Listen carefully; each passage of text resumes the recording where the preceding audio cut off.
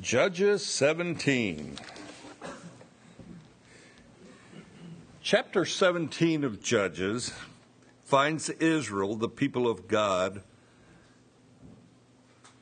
and they're under the control of the Philistines.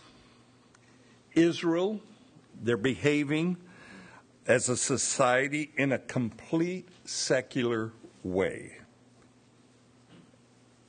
You might say that's the way Israel is today even. Israel is a secular country. But Israel at this time, they're making up their own rules. They're making up their own belief systems. And this is a time in Israel's history when they've already been given the Ten Commandments. God has He sent judges, He sent prophets to guide and lead Israel. But God's commandments to Israel at this time, they've become kind of archaic. They've become old-fashioned.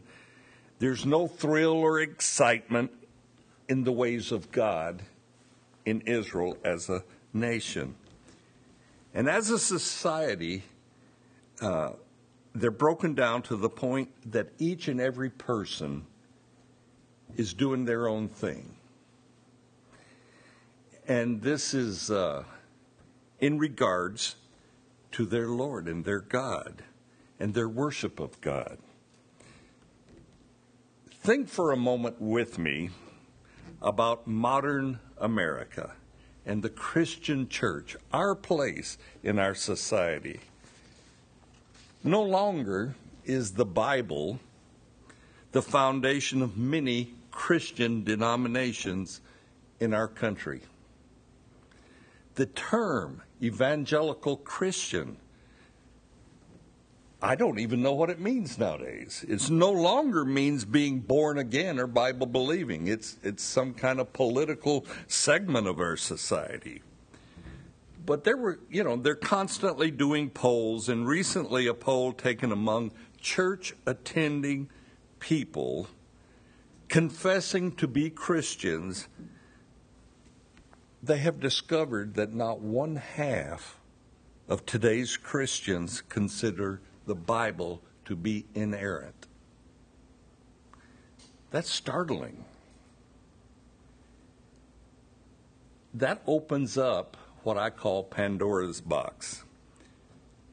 If God's word is subjective, if I can choose to believe what I want to believe and pick and choose what is true in the Bible and base it around my lifestyle, we're in big trouble. The enemies of Christ have one goal, and that is to cast doubt upon God's word. Satan did this with Eve in the garden. When he said to Eve, "Did God really say that?" Well, he did. Is God truly our creator? Creating the earth and the heavens in 6 days? Well, that flies in the face of science that says that 13.5 billion years ago there was a big bang, and that's where everything came about. Did God really mean that marriage is to be one man, one woman for life? After all, what's wrong with two people of the same sex getting married as long as they love one another? Everybody knows that it's love that really matters. And I could get on a soapbox now, but I'm going to refrain. So let's read the first 6 verses of Judges 17.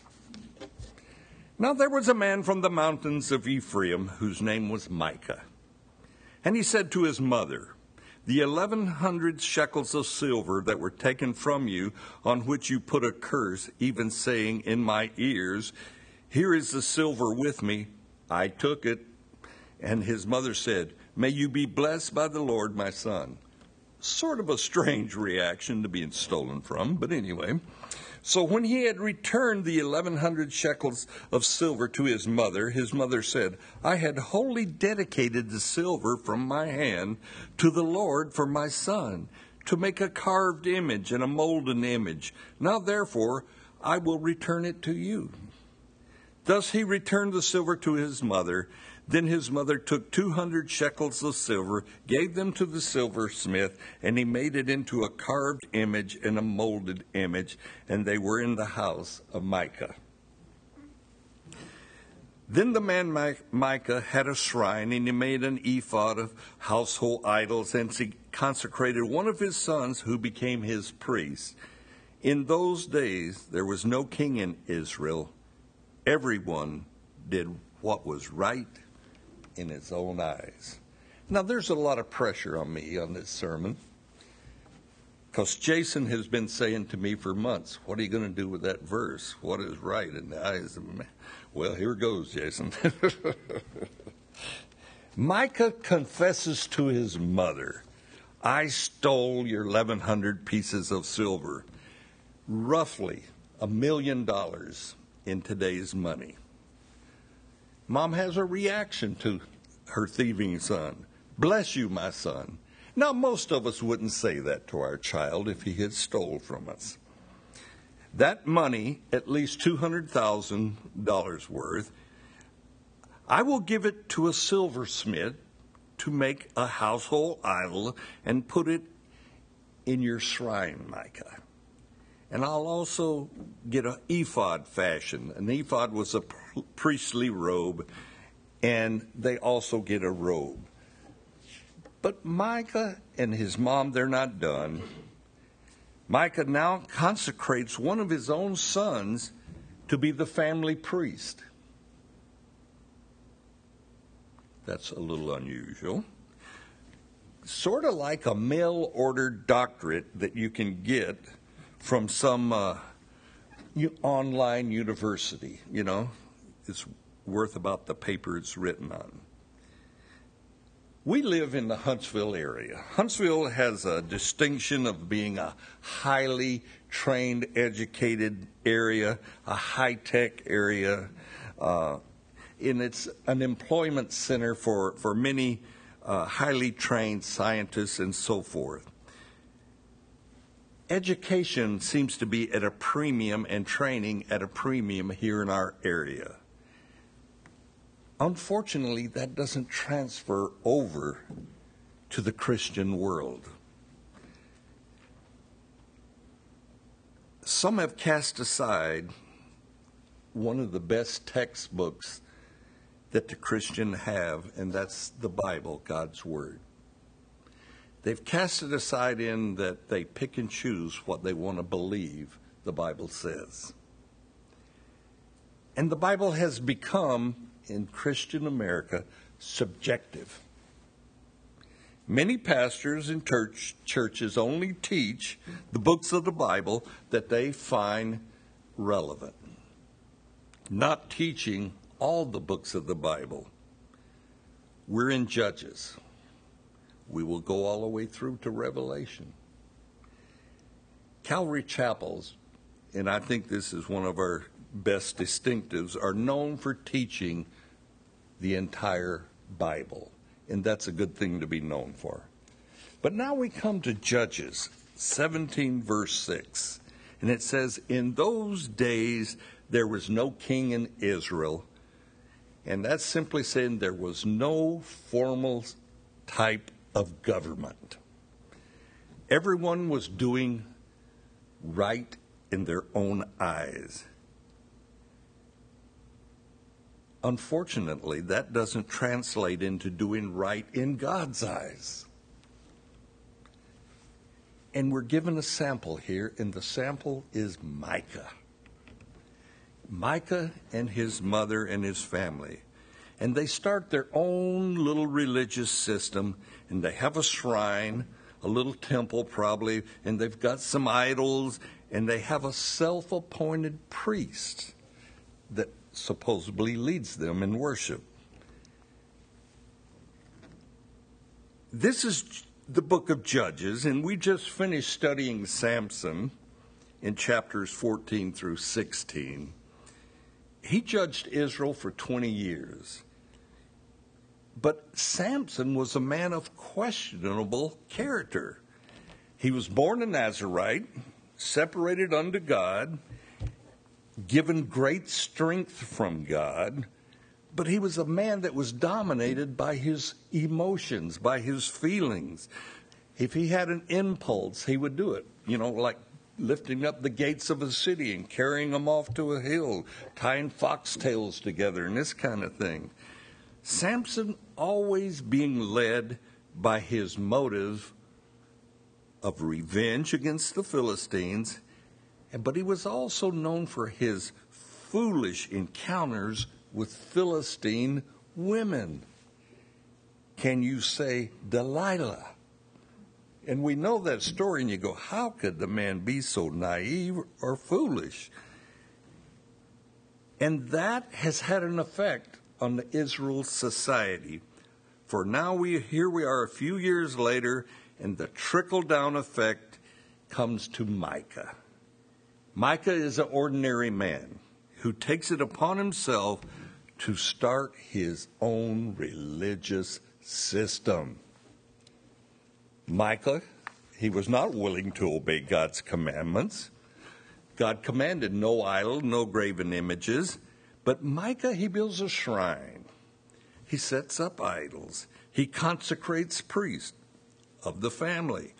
And these are all forbidden by God. Micah is putting forth a dedicated effort to be seen and respected as a religious leader. But in truth, Micah is simply disobedient to God. It's that simple.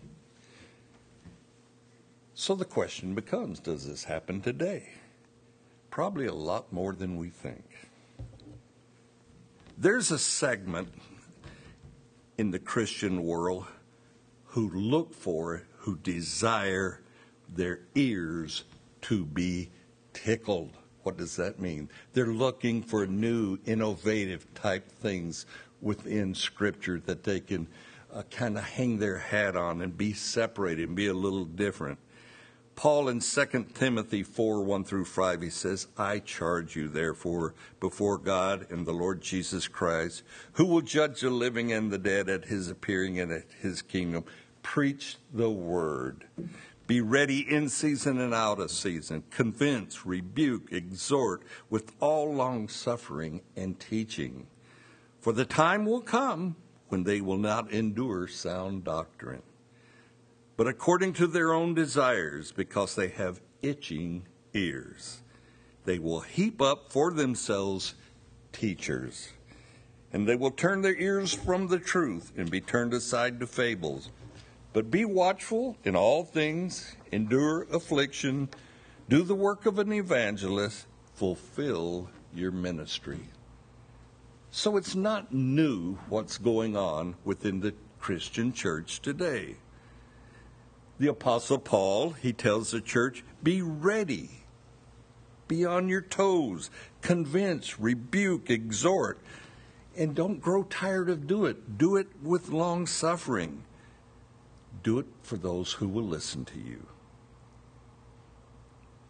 Unfortunately, there are many professing Christians that will not endure sound doctrine. Doctrine is vital. It is very important. What we believe, why we believe, and how we behave is important to God.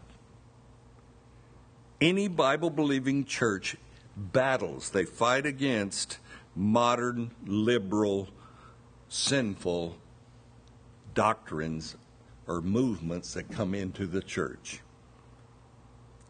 I will just name one of them, prosperity doctrine. Name it, claim it. Or faith in my faith. And that, by the way, is rampant. Have you ever heard I believe in the power of prayer. I usually ask that person a question. Prayer to whom? The whole world prays. There's 1.7 billion Muslims that pray 5 times a day. There's untold millions of Buddhists and Hindu and others that pray on a regular basis. I believe in the power of prayer when offered up to the living God. So I believe in prayer, but only when it's offered to God. Scripture tells us that the prayers of a righteous man avails much. We're praying for the upcoming election. There will be, what day are they going to fast? The Monday before elections? It's supposed to be a nationwide fast for prayer about the coming election. That touches my heart. That's a good thing. But the power of prayer has great qualifiers. And that first qualifier is, who are you praying to? Not just praying. In the Gospel of Luke, Jesus said of one of the religious leaders that he prayed within himself. That's nothing more than self-talk. That's all that is. But the question remains, why would believers turn away from sound doctrine? The Apostle Paul answered that, because they have itching ears. And they heap up for themselves teachers that will scratch those ears. I sometimes become very critical of the modern day Christian church.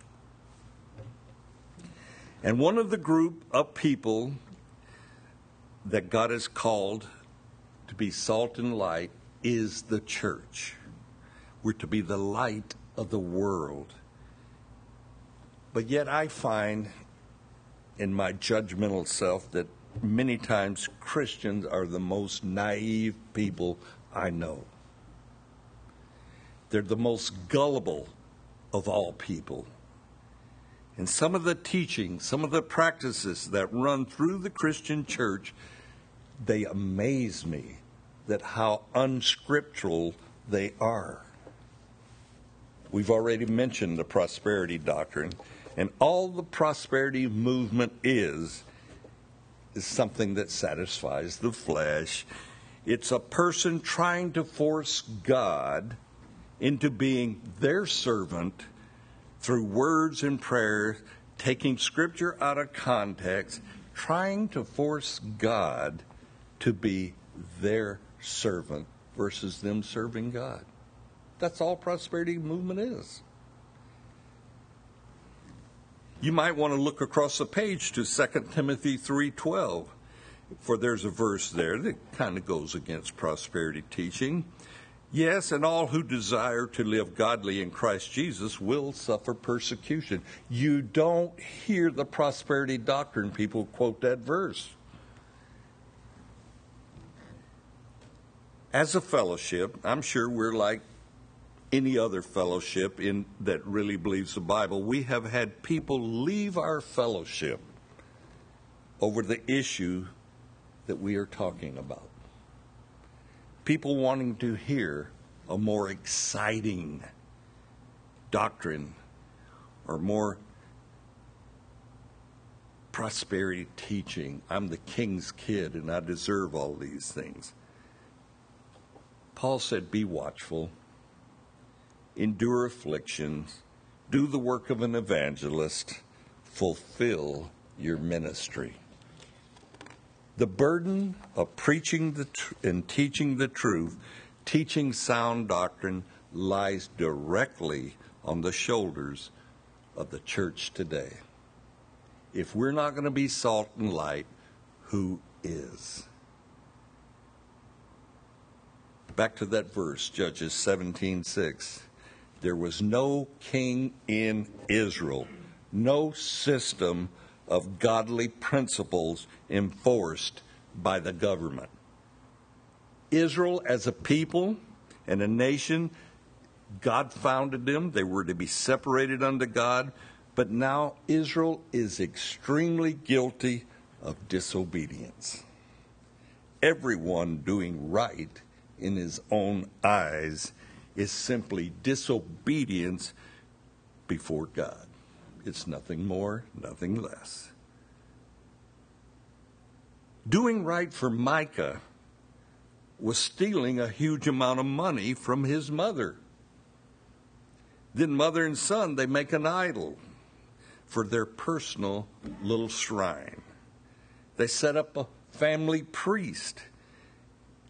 In reality, they're starting their own belief system, their own little religious system. But if we read the rest of the chapter, we see the outcome of this system. So let's do that. Let's read verses 7 through 13. Now there was a young man from Bethlehem in Judah, of the family of Judah. He was a Levite, and he was staying there. The man departed from the city of Bethlehem in Judah to stay wherever he could find a place. Then he came to the mountains of Ephraim, to the house of Micah, as he journeyed. And Micah said to him, "Where do you come from?" So he said to him, "I am a Levite from Bethlehem in Judah, and I am on my way to find a place to stay." Micah said to him, "Dwell with me, and be a father and a priest to me, and I will give you 10 shekels of silver per year, and a suit of clothes for your subsistence." So the Levite went in. Then the Levite was content to dwell with the man, and the young man became like one of his sons to him. So Micah consecrated the Levite, and the young man became his priest and lived in the house of Micah. Then Micah said, notice Micah's conclusion, "Now I know that the Lord will be good to me, since I have a Levite as priest." Quite the conclusion. A young Levite, he's out traveling, he's going through the area, he wants to find a place of a position of employment. He's looking to provide for himself, and he's using his heritage as a Levite to do this. He's a Levite, but that doesn't make him eligible to be a priest. The priesthood was reserved for the sons of Aaron. But Micah, he's looking for a priest. He's consecrated one of his own sons to be a priest, but now he's found a Levite, and this is even closer to what he's looking for.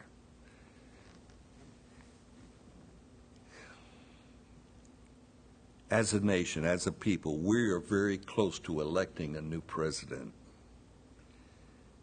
And we're going to do it because we have the right to vote. We have a democratic society, and we get to vote. I say to you, prayerfully vote. Just do that. I'm not going to plug any candidate or anything like that, but vote prayerfully. God will lead you. But Micah offers this young Levite a career position to be the priest of his little religious system. This appointment by Micah, it eliminates his own son from being priest, who shouldn't have been a priest anyway. Now Micah has a more qualified person for priest, and he's a Levite.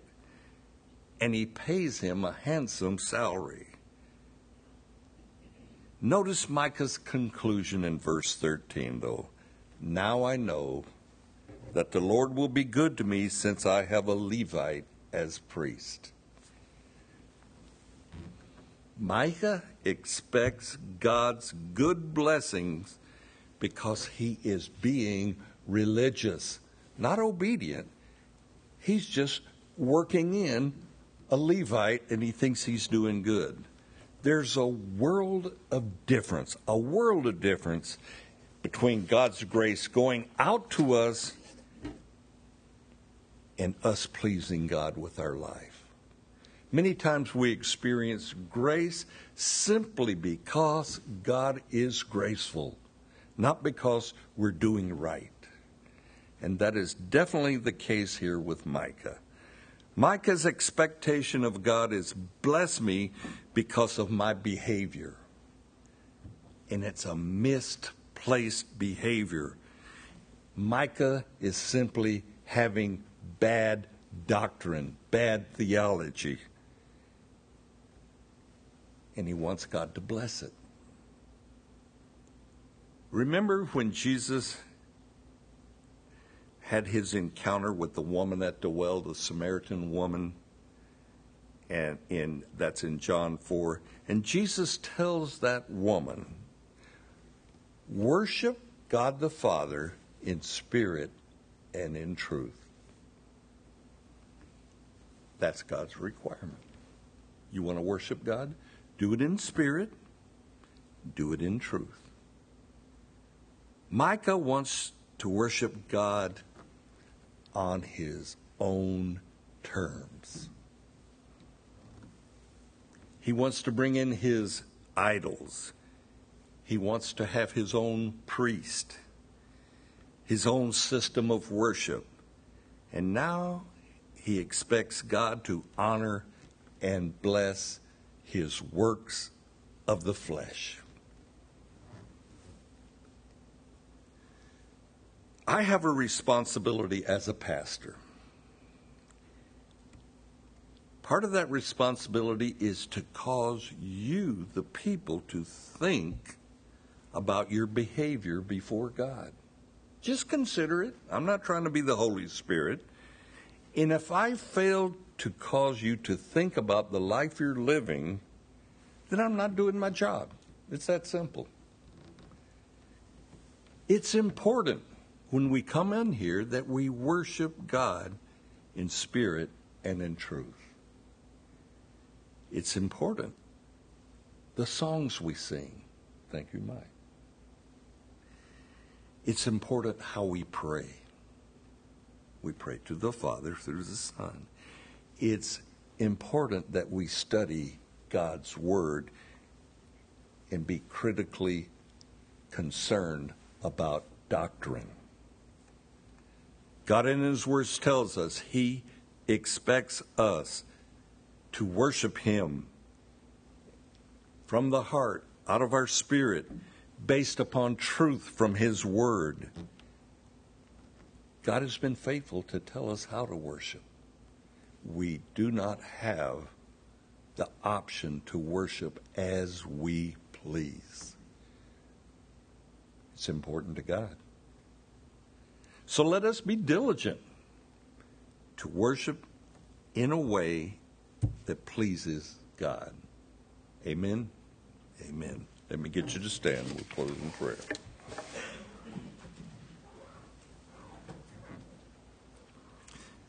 Father, you've told us what you want in worship, and that's how we want to worship. We want to worship from our heart.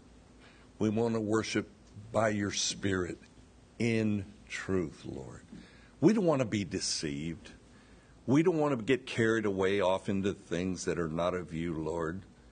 We want to be free in our worship. We want our hearts to just be conformed to you, Jesus. So help us. And sometimes, Lord, we can go astray. But we thank you that if our heart is right before you, you will correct us and lead us and guide us. So we ask you to do that. Lead us, guide us into pure worship of you, Lord. Not just on Sunday mornings, but let our lives be a worship song before you, Lord. We know that you said of Job, to Satan, have you considered my servant Job? You were proud of Job, that he was an upright man. We want you to be proud of us, Lord, and we want to just be men and women, believers that worship you in spirit and in truth. Lord, take us away from doing things that we consider right in our own eyes It's very easy to get tempted to drift off into different things, but keep us pure before you, Lord.